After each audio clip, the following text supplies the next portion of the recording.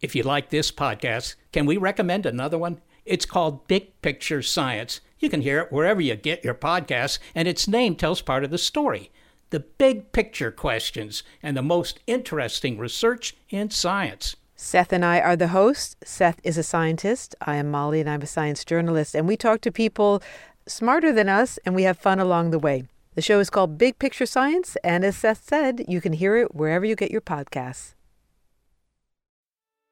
My name is Greg Jackson. I'm a PhD-holding historian, a professor, and the creator of History That Doesn't Suck, a podcast that makes legit, seriously researched American history come to life through entertaining stories. Join me for a chronological telling of the United States story, from the Revolution to fractious Civil War, tenacious inventors, brave reformers, and more. With more than 100 episodes, you can already binge listen your way from 1776 to the early 20th century. Listen to History That Doesn't Suck on Spotify. What follows may not be suitable for all audiences. Listener discretion is advised. The world is full of stories. Stories of mysteries, of curiosities, of oddities.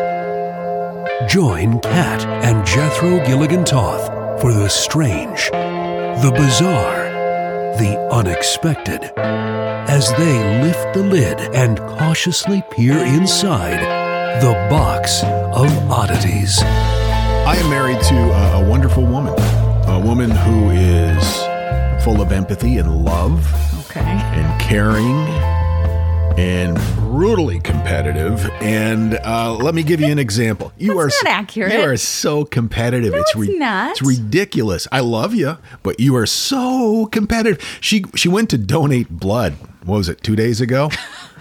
And this is just that's not me. She comes home, and I said, "So you gave blood today?" And she said, "Yeah." And I said, "How'd you do?" And she said, "I won." I'm like, "What? What? Well, how fast did you bleed out?" You gave a pint. 7 minutes, 50 seconds. Was that a personal best? You beat everybody else on the table. But was that a personal best? I can't say. I don't keep track of those kinds of things because I'm not competitive. You see, I find that surprising. I'm surprised because you love lists. Mm-hmm. And you love to win. Yeah. So I thought maybe you were keeping a list of how fast you bleed out when you go to the Red Cross. It's not my fastest, but it's pretty good. Oh, it is? Well, yeah. Well, good. Congratulations. Thanks. We announced our third live show for Halloween week, and it will be at Laugh Boston in Boston. So excited. Fingers crossed the Red Sox are still playing. What, the last week of October? When we're in town. I don't know. I think that's a tall order this season, but who knows? We're going to be at Laugh Boston October 27th, Sunday night, then at the Comedy Zone in Charlotte on October 29th, that's a Tuesday, and then the next night, Wednesday, back at Zany's Comedy Nightclub in Nashville. We're so excited to have these all set and lined up in advance is really pleasing for me and the way that I need to do things. Because you're a list maker. Put it right next to your bloodletting list. So we did announce it on social media yesterday. And if, by the way, you're not a member of any of our social media pages, we would love to have you join us. Yeah, come find us. When we announced the new tour, we got just a flurry of great comments. And I love this one. Jay Glenn. And he said, "You know, we're over here in England patiently sipping our tea and glancing at our watches, right?" I love it. I responded and said, "We would love to enjoy a spot of tea with you." And he writes back, "Huzzah! Mind you, I'm not letting you anywhere near the harbor with it."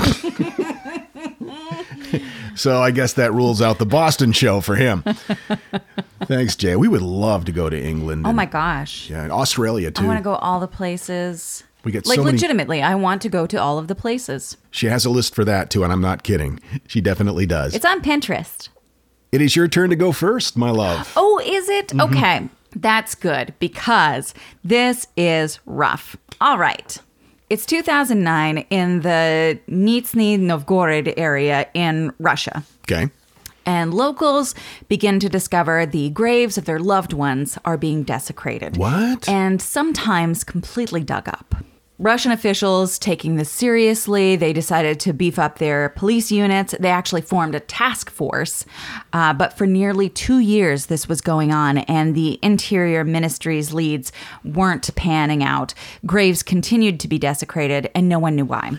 What kind of desecration? Just knocking over tombstones and stuff, or digging people up? Well, I just said, and sometimes completely dug up. I missed that part. I was still trying to, in my mind, picture how that name that you said was spelled. There are a lot of consonants. Yeah, I figured. Yeah. Uh-huh. In 2011, there was a terrorist attack at an airport in Moscow. And shortly afterwards, authorities heard reports that Muslim graves were being desecrated in cemeteries in that town. So they were investigating a specific lead at a specific cemetery, and they found at that cemetery someone was painting over the pictures of the dead Muslims on the graves. That's weird. So this guy's name is Anatoly Moskovin. And they thought this was a little sketchy for sure. And so they wanted to speak to him, do a little digging, figure out what the deal was. Because this wasn't the kind of desecration that they were seeing, but it was still very strange and not okay. No. So 8 police officers went to his apartment after they apprehended him at the graves to gather evidence. So Anatoly Moskovin, who normally in a situation like this, I would pick the easier to pronounce of the names and just call him that from now on. But Anatoly, no, that just feels, Moskovin. That sounds like Muscovy duck. Call him Duckman. So Duckman was an academic, and he was very interested in Celtic history and folklore, as well as languages and linguistics. He had a deep interest in cemeteries, burial rituals, death, and the occult. He had a personal library of over 60,000 books and documents. Holy crap. He's a bit of a pack rat, for sure. Yeah, I can see that. He spoke at least a dozen languages. Holy crap. Yeah. So they went into his apartment, and yes, pack rat is a great way to describe him. Just stuff everywhere, including those books and documents that we talked about, memorabilia for various things, and a lot of dolls. Okay, dolls, like full-sized... Life-sized, doll-like figures throughout the apartment. No, okay, warning sign. The figures resembled antique dolls. They wore fine and varied clothing. Some wore knee-high boots, other makeup on their faces that Moskovin had covered in fabric. He also had their hands wrapped in fabric. Which was kind of strange, until you realize that they're human hands, because these are human people dressed as dolls. Yeah, I knew it. They were the mummified corpses of human girls. Okay. So Moskovin's parents, who he shared this apartment with, had seen the mummies, but had also thought that they were large dolls. And that's totally understandable, well, yeah, sure. Considering that you don't think that your son is a maniac who's bringing home corpses, and also the fact that they played music when you touched them. Wait, back up just a minute. He had somehow installed musical devices inside these corpses? I'm getting there. Was it Bluetooth? No. It's much more rudimentary. Okay. More along the lines of jamming music boxes in their rib cages. Huh. Yeah. I could have done a better job with some Bluetooth. Oh, for sure. You know? I mean, you've got that jukebox that you made with the touch screen on the front out of an old antique radio, and it is so cool. Thanks. You're a pretty talented guy. That was fun. And it was a lot easier than jamming a boombox in the ribcage of a dead person. So investigators for the Center of Combating Extremism discovered the 26 bodies in Moskovin's apartment and garage. Videos released by police showed the bodies seated on shelves, laying on sofas, hanging out in his bedroom, all over the apartment. According to the investigators, the bodies were removed from cemeteries in his town as well as surrounding towns in the Moscow region. Oh my God. So when this was discovered, Moskovin, Duckman, actively cooperated with investigators. He loved history. He traveled extensively. He taught at the college level. Mm-hmm. He was a journalist part-time, and he was known as having the most knowledge about local cemeteries of anybody in this area. He was kind of called like the ultimate expert in cemeteries. He would go to cemeteries in the area from 2005 to 2007. He claimed to have visited 752 cemeteries. Holy shit. He took detailed notes on each cemetery. He went into the histories of those buried there, and he claimed to have walked up to 20 miles per day just exploring these cemeteries. You see, up to the part where he dug up dead people, I think I could have really enjoyed this guy's company. Right? It's super interesting. And I Yeah. love the enthusiasm with which he approaches these explorations. Can we go back to the whole when you touch the corpse music plays? I'm getting there. Okay, never mind. Okay. Duckman actually posted a documentary series of his travels and discoveries entitled Great Walks Around Cemeteries and What the Dead Said.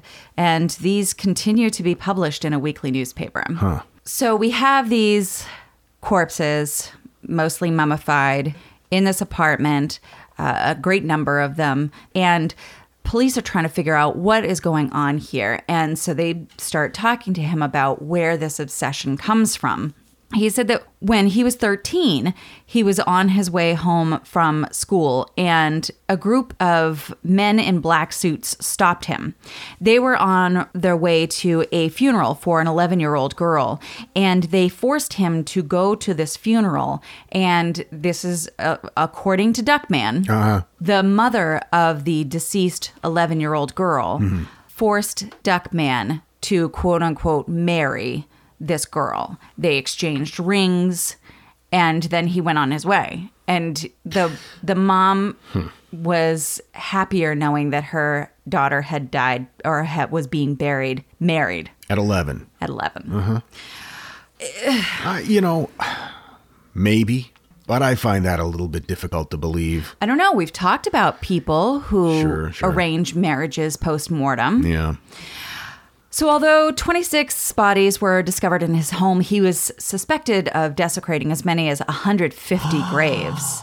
And after police found grave things, accoutrement, if you will, such as nameplates removed from headstones, they also started finding personal belongings and clothing inside some of the mummies.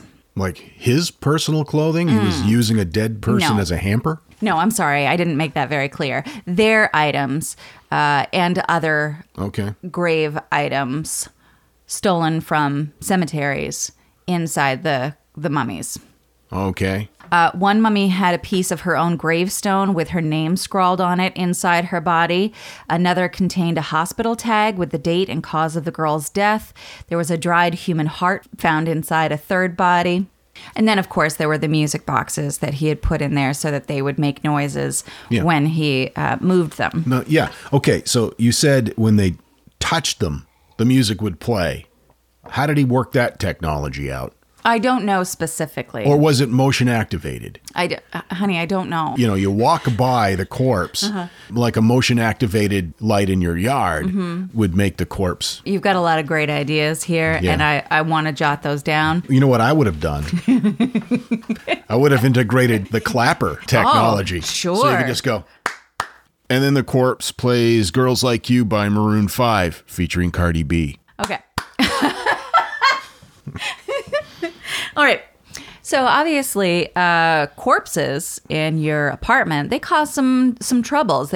He was really struggling with keeping their bodies from withering and shrinking as they dried, so he was wrapping their limbs in strips of cloth to provide fullness. He would stuff their bodies with rags and padding, sometimes adding wax masks decorated with nail polish over their faces before dressing them in brightly colored children's clothing and wigs. And these details are what made them look like big dolls. Sure. Which is how it is alleged that his parents went as long as they did without knowing what was going on. But still, he has got an apartment full of 26 life-size dolls all made up in children's clothing. Would not that raise your eyebrows a little bit? Wouldn't you think, gee, I got to sit down and talk with Duckman? Little Ducky, we called him when he was little. They may have been weirded out by it, but they certainly didn't think he was bringing corpses home.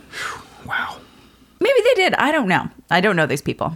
But keep in mind, they weren't coming over to his apartment. They shared an apartment. They lived there. Oh.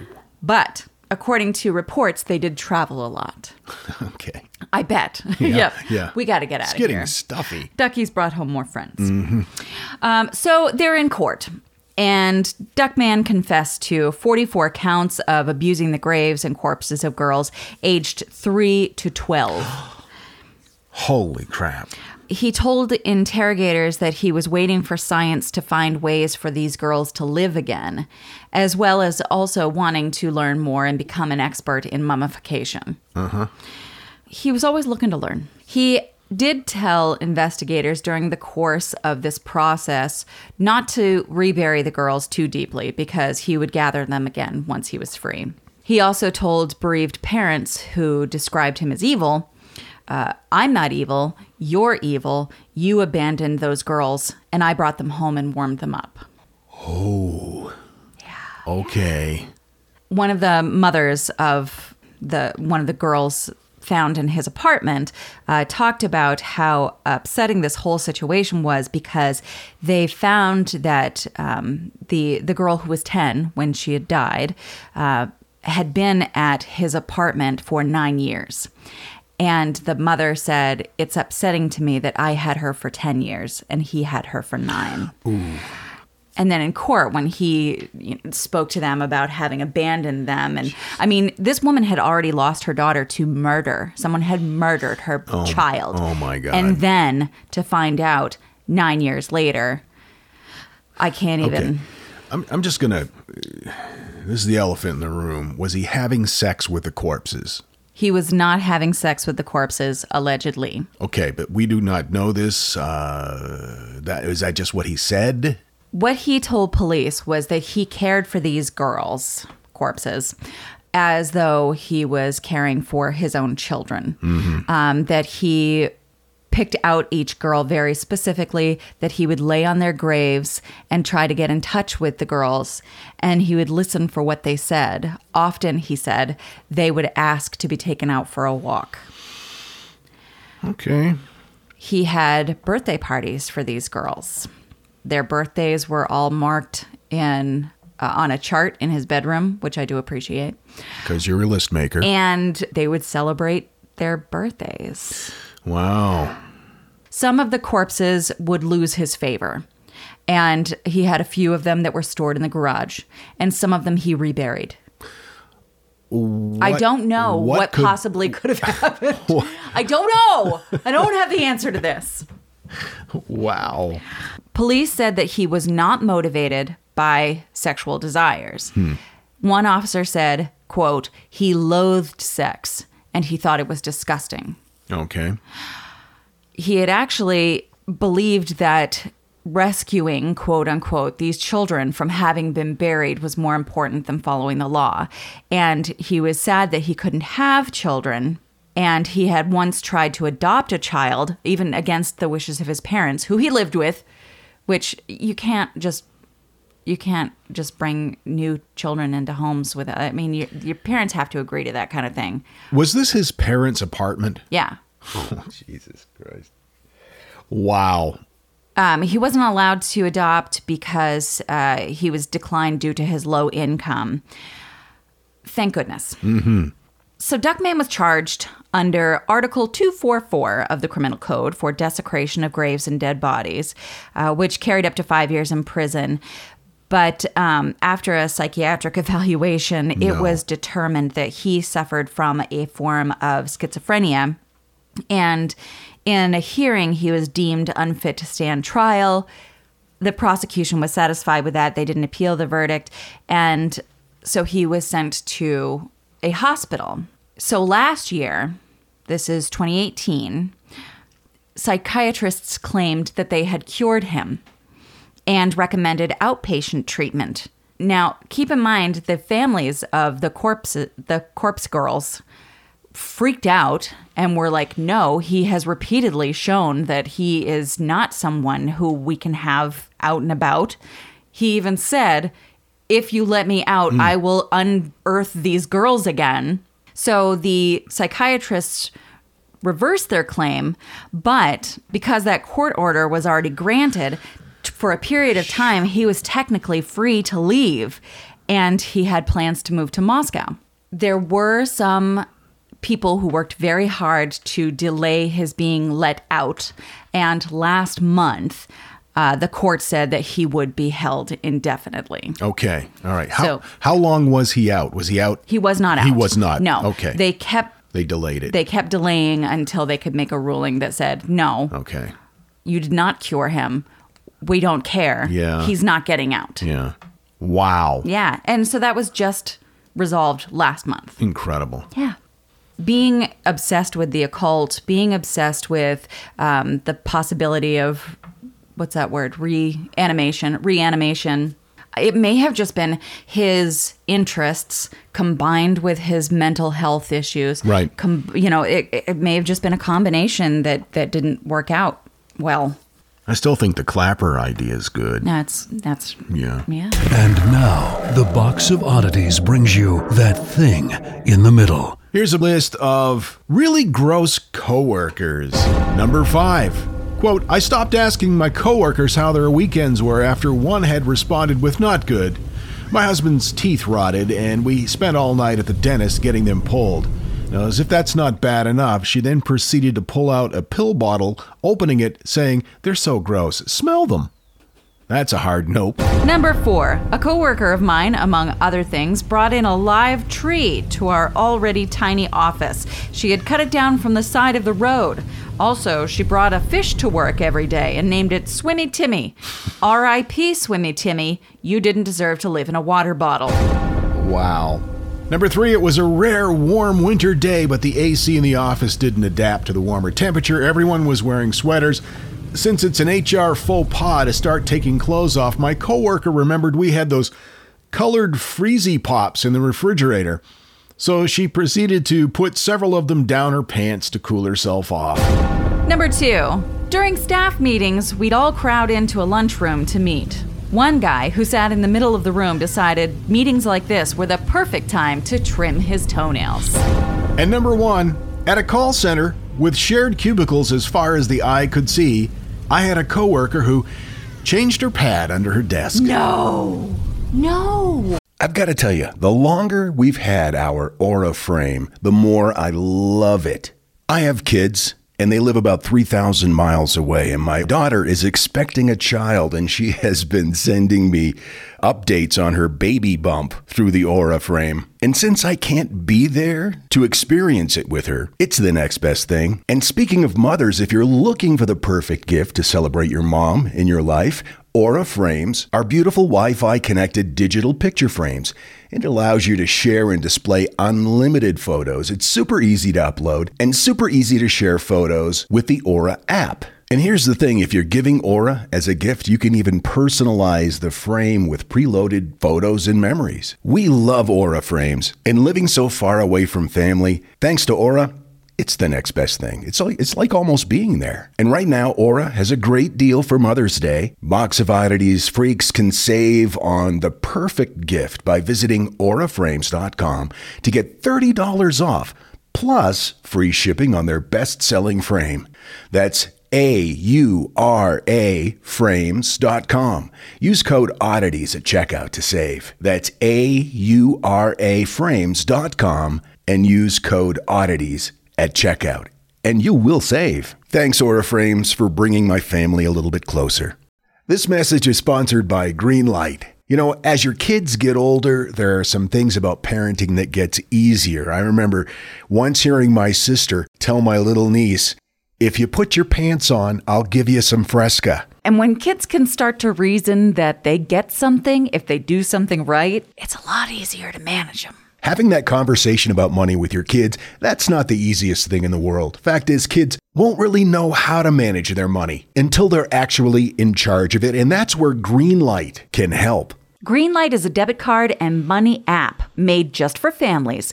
Parents can send money to their kids and keep an eye on the kids' spending and savings, while kids and teens build money confidence and lifelong financial literacy skills. Your kids will learn how to save, invest, and spend wisely thanks to the games that teach kids skills in a fun, accessible way. When I was a kid, I had expected chores and then I had bonus chores. And bonus chores were where I earned money. And so if you're thinking like, hey, my kids should be doing stuff around the house, yeah, no, you're not wrong. But maybe there's extra ways that they can learn how to be a successful financial money person. What was one of the bonus chores that you had to do? Rub my mom's feet. And what did that pay? I don't know, like a quarter or something. Millions of parents and kids are learning about money on Greenlight. It's the easy, convenient way for parents to raise financially smart kids and families to navigate their life together. Sign up for Greenlight today and get your first month free when you go to greenlight.com/oddities. That's greenlight.com/oddities to try Greenlight for free. Greenlight.com/oddities. Life may be like a box of chocolates, but this is the Box of Oddities. My topic today is something most people have heard of, probably know a little bit about, but I'm going to do a bit of a deep dive on this. Okay. And see if I can provide you with some information about this that perhaps you have not heard. Okay. I'm going to talk about the Kennedy curse. What? Yeah. But I have questions. I just started. I haven't said anything. You have questions already? Did you already plan to do this before we started talking about it today? Or is our conversation earlier today what spurred this topic? It was in my queue Okay. of topics, but when we started talking about Got it this morning, I thought, that'd be a good one to finish up and do today. The Kennedy curse, according to Wikipedia, is a term for a series of deaths and calamities that the Kennedy family has experienced for quite a while. Of course, we all know about JFK's assassination and RFK's assassination, Chappaquiddick incident where Teddy Kennedy drove his car into the lake, killing Mary Jo Kopechne. Many, many more things which has become known as the Kennedy curse. In fact, Ted Kennedy, in his own testimony about the Chappaquiddick incident in 1969, said, "I sometimes begin to wonder if my family is cursed." Others, of course, would say, it's a big family. Sure. You know. Things happen. Things happen. But there's no denying that some pretty terrible things have happened to the Kennedy family over the years. According to Ireland's Big Issue, no one has ever really been able to pin down the source of the bad luck. But that is until recently. Oh. Yeah, there's this story that has been uncovered. And I guess it's been told for years in Ireland, but was never really publicized much in the U.S. The curse goes back to, allegedly, according to this article, Thomas Honey Fitzgerald. Thomas Honey Fitzgerald, which would have been John F. Kennedy's great-grandfather. The story goes that he had a dream that he was going to find gold, and he had a very precise location in mind. He dreamed very vividly, and it was a recurring dream. It was near some mountains. It was by a tree, by a brook, you know. And so he was obsessed with finding this place throughout his life. One night he was traveling with some friends and they came across a woman who was dying. So they carried her to a local herdsman's house, a cottage. Mm-hmm. And the next morning he recognized the area as part of the dream that he had. He saw a tree that resembled a tree that he had dreamed of. He dug it up and he found like a kettle of gold. Like a pot of gold? Like a pot of gold. Interesting. Yeah. Now, word is that everybody associated with the gold and finding the gold, everybody he gave the gold to, some horrible thing happened to them. Well, that's not fair. He did a nice thing by helping that lady. Yeah. And then was rewarded by cursed gold? It was said that the gold coins brought down terrible luck on the entire village, starting with his friend O'Malley's wife. She poisoned herself and died. 40 houses before the famine, which were mostly hovels and a landlord's house, were blown over by the wind in 1839. Story is the gold had washed ashore. There were Spanish doubloons, and there was some sort of an Incan curse or something like that. So Thomas Fitz leaves for America. Sure, his hovel blew over. As hovels will do. he moves to Boston. He has a son. His son, John Francis Fitzgerald.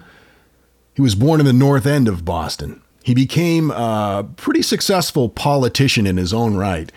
He became mayor of Boston from 1906 to 1908. He was defeated for re-election in 2007, but then won again in January of 1910 and returned to the office until 1914. Boston, huh? I hear it's nice in October. He had promised a guy named Michael Curley that he would not run for another term as mayor, since it was a position that Curley sought, and they were, I guess, friends. But in 1913, Fitzgerald decided to run for re-election anyway, so Curley did what politicians do.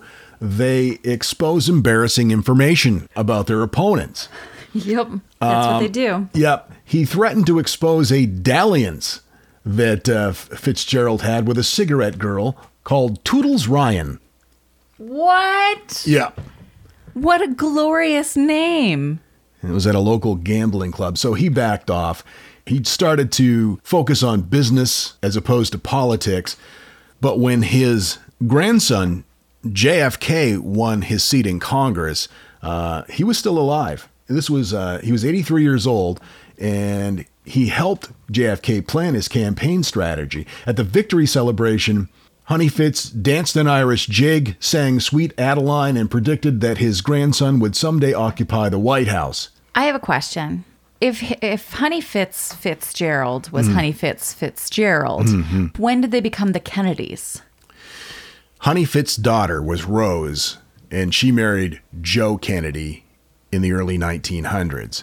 And that was a politically motivated arrangement because the Kennedys were up-and-coming politicians, or Joe Sr. was an up-and-coming politician, and he knew that Honey Fitz was a big wig in the Boston area, so he married Honey Fitz's daughter. Got it. And that's how the curse transferred, allegedly, from Honey Fitzgerald to the Kennedy clan. According to CNN, here are some of the things that people attribute to the Kennedys being cursed. Many people in 1999 remember when JFK's son, John Kennedy Jr., and his wife, Carolyn Bessette Kennedy, and sister-in-law, Lauren Bessette, crashed their airplane. He became disoriented and crashed into the Atlantic. But 35 years earlier, Ted Kennedy survived a 1964 plane crash that killed 2 people. My goodness. Which also reminds me, we know of somebody else who survived a plane incident. Who's that? Your grandfather. Yes. Which is one of my favorite stories that your mama told us ever. It's a glorious story. I don't know if you have time to tell it now or if you're inclined to tell it now, but it is a wonderful story. You can tell it later if you want, but it must be told. Okay, yeah, I think it would take a little time to tell that, but it is a pretty amazing story. Next episode, okay, I'll tell that it is story. The best story. President Kennedy's older brother, Joe Kennedy Jr., died in 1944 in an air disaster after volunteering to pilot a secret and extremely dangerous World War II bombing mission over Nazi-occupied France. 4 years after the family lost Joe Jr., President Kennedy's sister, Kathleen Kennedy, who was named Kick, she and 3 others died when their small plane crashed in France while flying in a storm. She was only 28 years old. What? So just plane crashes alone, how many people in your family have died in a plane crash? They had 4 or 5, or that were in plane crashes. Not all of them Also, keep died. in mind that no one in my family was even on a plane until about 1996. Really? We're poor. I've organized this chronologically. We're going to run through the Kennedy curse. Okay. Here we go. Ready. 1941, Rosemary Kennedy was often believed to have been intellectually disabled. Oh, we talked about her lobotomy. She had a lobotomy. She was institutionalized until her death in 2005. Rosemary's condition may have inspired her sister Eunice to initiate the Special Olympics in 1962. Oh, that's nice. August 12th, 1944, Joseph P. Kennedy Jr., he died in a plane crash, like we mentioned. On May 13th, 1948, Kathleen, she died in a plane crash. Jesus. the least. 1961, Joe Kennedy Sr. suffered a massive stroke, which left him paralyzed on his right side. August of 1963, Patrick Bouvier Kennedy died of infant respiratory distress syndrome after being born 2 days premature. November 22nd, 1963, of course, President John F. Kennedy was assassinated in Dallas. June 19th, 1964, Ted Kennedy involved in his plane crash. June 5th, 1968, Robert Kennedy assassinated by Sirhan Sirhan. July 18th, 1969, the Chappaquiddick incident. Ted Kennedy accidentally drove off the bridge, Chappaquiddick Island, which fatally trapped his 28-year-old passenger, Mary Jo Kopechne, inside. August 13th, 1973, Joseph P. Kennedy II was the driver of a Jeep that crashed and left his passenger, Pam Kelly, paralyzed. November 17th, 1973, Edwin M. Kennedy Jr., then 12, had to have his right leg surgically amputated due to bone cancer. Nice. April 25th, 1984, David A. Kennedy died of a cocaine overdose in a Palm Beach, Florida hotel room. April of 1991, William Kennedy Smith arrested and charged with the rape of a young woman at the Kennedy estate. Yeah, I don't think that's got anything to do with the curse. That's being horrible. December 31st, 1997, Michael Kennedy died in a skiing accident in Aspen, Colorado. I remember that. They were playing football on skis, and he skied into a tree. Oh, my goodness. July of 1999, JFK Jr. died when the plane he was piloting, a Piper Saratoga, crashed into the Atlantic Ocean. September 16th, 2011, Kara Kennedy died of a heart attack while exercising in Washington, D.C. Health Club at age 51. She had reportedly suffered from lung cancer 9 years earlier, but had recovered after the removal of part of her lung. And in May of 2012, Mary Richardson Kennedy committed suicide on the grounds of her home in Bedford, Westchester County, New York. Wow. That's a lot of shit for one family. That is a lot. Now, again, you can argue it's a big family. It's a big family. People die all the time. Right. And this is a family, you talk about the plane crashes and stuff. That's proportionately much higher than the average person. I mean, how many people do you know have died in a plane crash, let alone in your own family? Right. But those people are flying a lot more all the time than the average bear. Yep. So that can be explained for sure. It's amazing, though, that one family like that is met with so much tragedy. Yeah, dramatic loss. There's a new book out now about the Kennedy curse, and it is called The Kennedy Curse Shattered by Les Williams. And his argument is this, that all of those things are real. All of those things happen, but there's nothing supernatural about it. He says it's Joe Kennedy Sr.'s fault, the patriarch. Okay. He said, Joe Kennedy raised his children to believe that they were better than anyone else and that they had to win every time and at any cost. His obsessive driving ambition would influence the decisions that his children made and the way they lived their lives. And this controlling, overbearing approach would have disastrous consequences for the family over the years. Now, of course, it doesn't explain things like disease or something like that, but they did take risks. Okay, so there was a drive to succeed that maybe put them in more dangerous situations than the average family might be repeatedly put into. Yeah. Got it. And in addition to that, because there were so many big, horrible things that happened to them, like, the assassinations, that kind of fed on itself and caused more tragedy. A good example of that is David Kennedy's death. David, of course, was the son of RFK, Ethel and Robert F. Kennedy, one of their 11 children. He died, as I mentioned, in 1984 at a Palm Beach hotel after a drug overdose, 28 years old. He had reportedly watched his father's assassination on live TV when he was a little boy. Yeah, and he struggled with drug addiction. Sure. So I think it's just kind of like, it's a perfect storm of things. Yeah. I don't think it has anything to do with Honey Fitz's gold. But I wouldn't think so either. But I do, it makes perfect sense that certain tragedies will beget more tragedy. It just makes sense. But yeah, no, probably not got to do with a pot of gold. So that's what I was able to dig up on the Kennedy curse. I had not heard the pot of gold story. Right, that's interesting. That comes from the Irish press. But I think the new book, The Kennedy Curse Shattered, is definitely onto something there with the the blind driving ambition that Joe Kennedy Sr. instilled in his children to succeed at any cost, at any price, at any risk. That's really interesting. It also makes me want to learn more about Irish folklore, and I can't wait to go to Ireland with you and go to all the places and see all the amazing things and learn all the amazing stuff. I want very much to go to a museum and see a piece of Irish history and go, do you think that's the pot that had the Fitzgerald, what was his name? Fitzgerald. Okay. Yeah. Honey Fitz. Honey Yeah. Fitz. Yeah. Do you think that's a piece of the pot from Honey Fitz's school? Do you think that's his pot? Yeah. Well, I have Irish roots. I would love to go. My great-grandfather's name was O'Hagan. O'Hagan. Yeah. Didn't your great-grandmother come here because of the Irish potato famine? And she was sturdy. She was a mad, sturdy female. She was. Who made her way here. She did. I love that story too. Please tell it. That's for another time as well. Okay. Remind me to tell you the plane story. Okay. The plane incident. I will. My grandfather and his crazy I'm writing it down right now. Antics.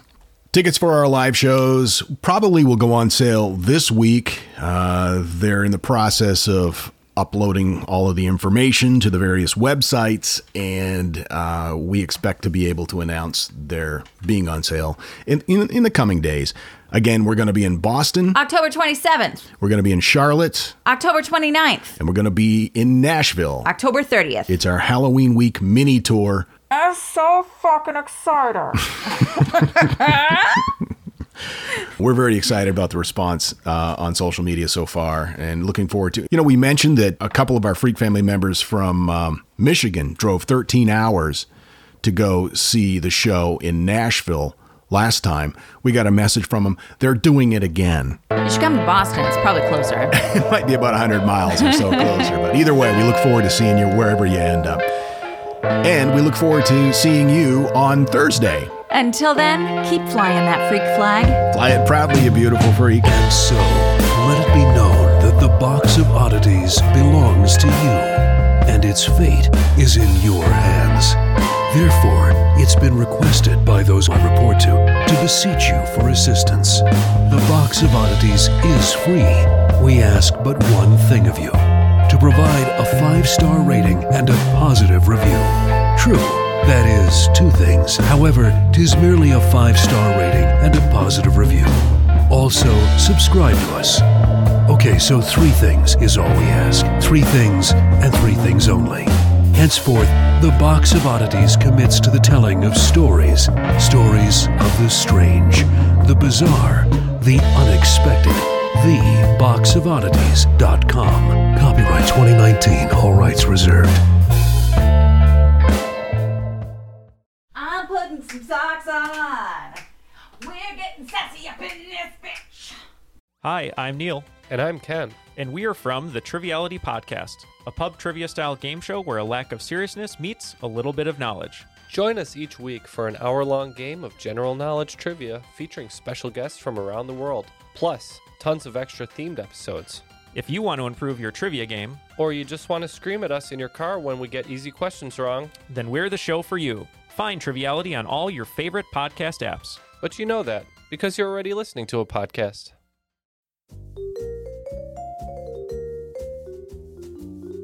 Do you love history but hate when it's stuffy and boring? Well, look no further and join me, Katie Charlwood, your friendly neighbourhood social scientist and reader of books, as I delve into unsolved historical mysteries, murders by gaslight, and of course, women who have been misrepresented through all time. On Who Did What Now, the history podcast that's not your history class. Listen wherever you get your podcasts.